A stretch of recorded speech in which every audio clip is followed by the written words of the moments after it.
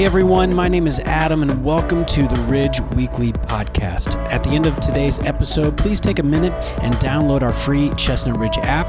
It has all our recent message content and more. You can also head to theridge.church to get information on service times and get info on everything going on here at the Ridge. We hope this podcast will encourage and inspire you as you continue to grow in your relationship with God and others. This week, Pastor Josh brought us the story of David, whose incredible life can teach us so much about a relationship with the Lord. From his battle with Goliath to his crowning as King of Israel, his life had many shining moments. But what stands out to me most are the mentions of his failings and his willingness to lament, repent, and turn it all over to God. Several years ago, my mother was diagnosed with ovarian cancer. It was sudden and unexpected, and it rocked my faith in a way I'd never experienced. This beautiful, healthy, godly woman couldn't be allowed to suffer like that. I found myself turning away from God and everything else, retreating to a quiet place inside myself where I could deny what doctors and my own eyes were telling me. But Mom took a different approach. Her faith seemed to multiply. She took every setback with a sigh, a moment of lament, and then she turned to God.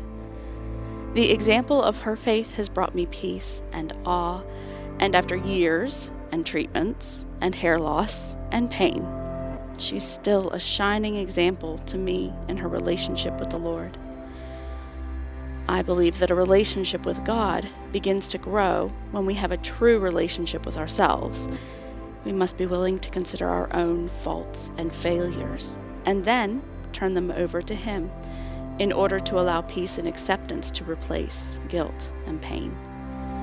The first step is willingness to accept your mistakes and to have a desire to grow and change. And that can be really, really hard. But it's a growing pain that's difficult in the moment and necessary and worthwhile in the long run. Another biblical figure who's brought me comfort and inspiration is Paul. In 2 Corinthians 4, 8 and 9, we read, "We are pressed on every side, but not crushed, perplexed, but not in despair, persecuted, but not abandoned, struck down, but not destroyed." If we recognize the example of David and Paul, who endured so much and yet were still able to turn it over to the Lord, we can recognize, accept, and use these challenging times to not only persevere in our relationship with God, but to grow in our faith and trust in Him. Thanks for listening to the Ridge Weekly Podcast. If you'd like to hear more messages now, you can check out our past series at theridge.church/messages or download the free Ridge app. Thanks again for listening, and we will see you next time.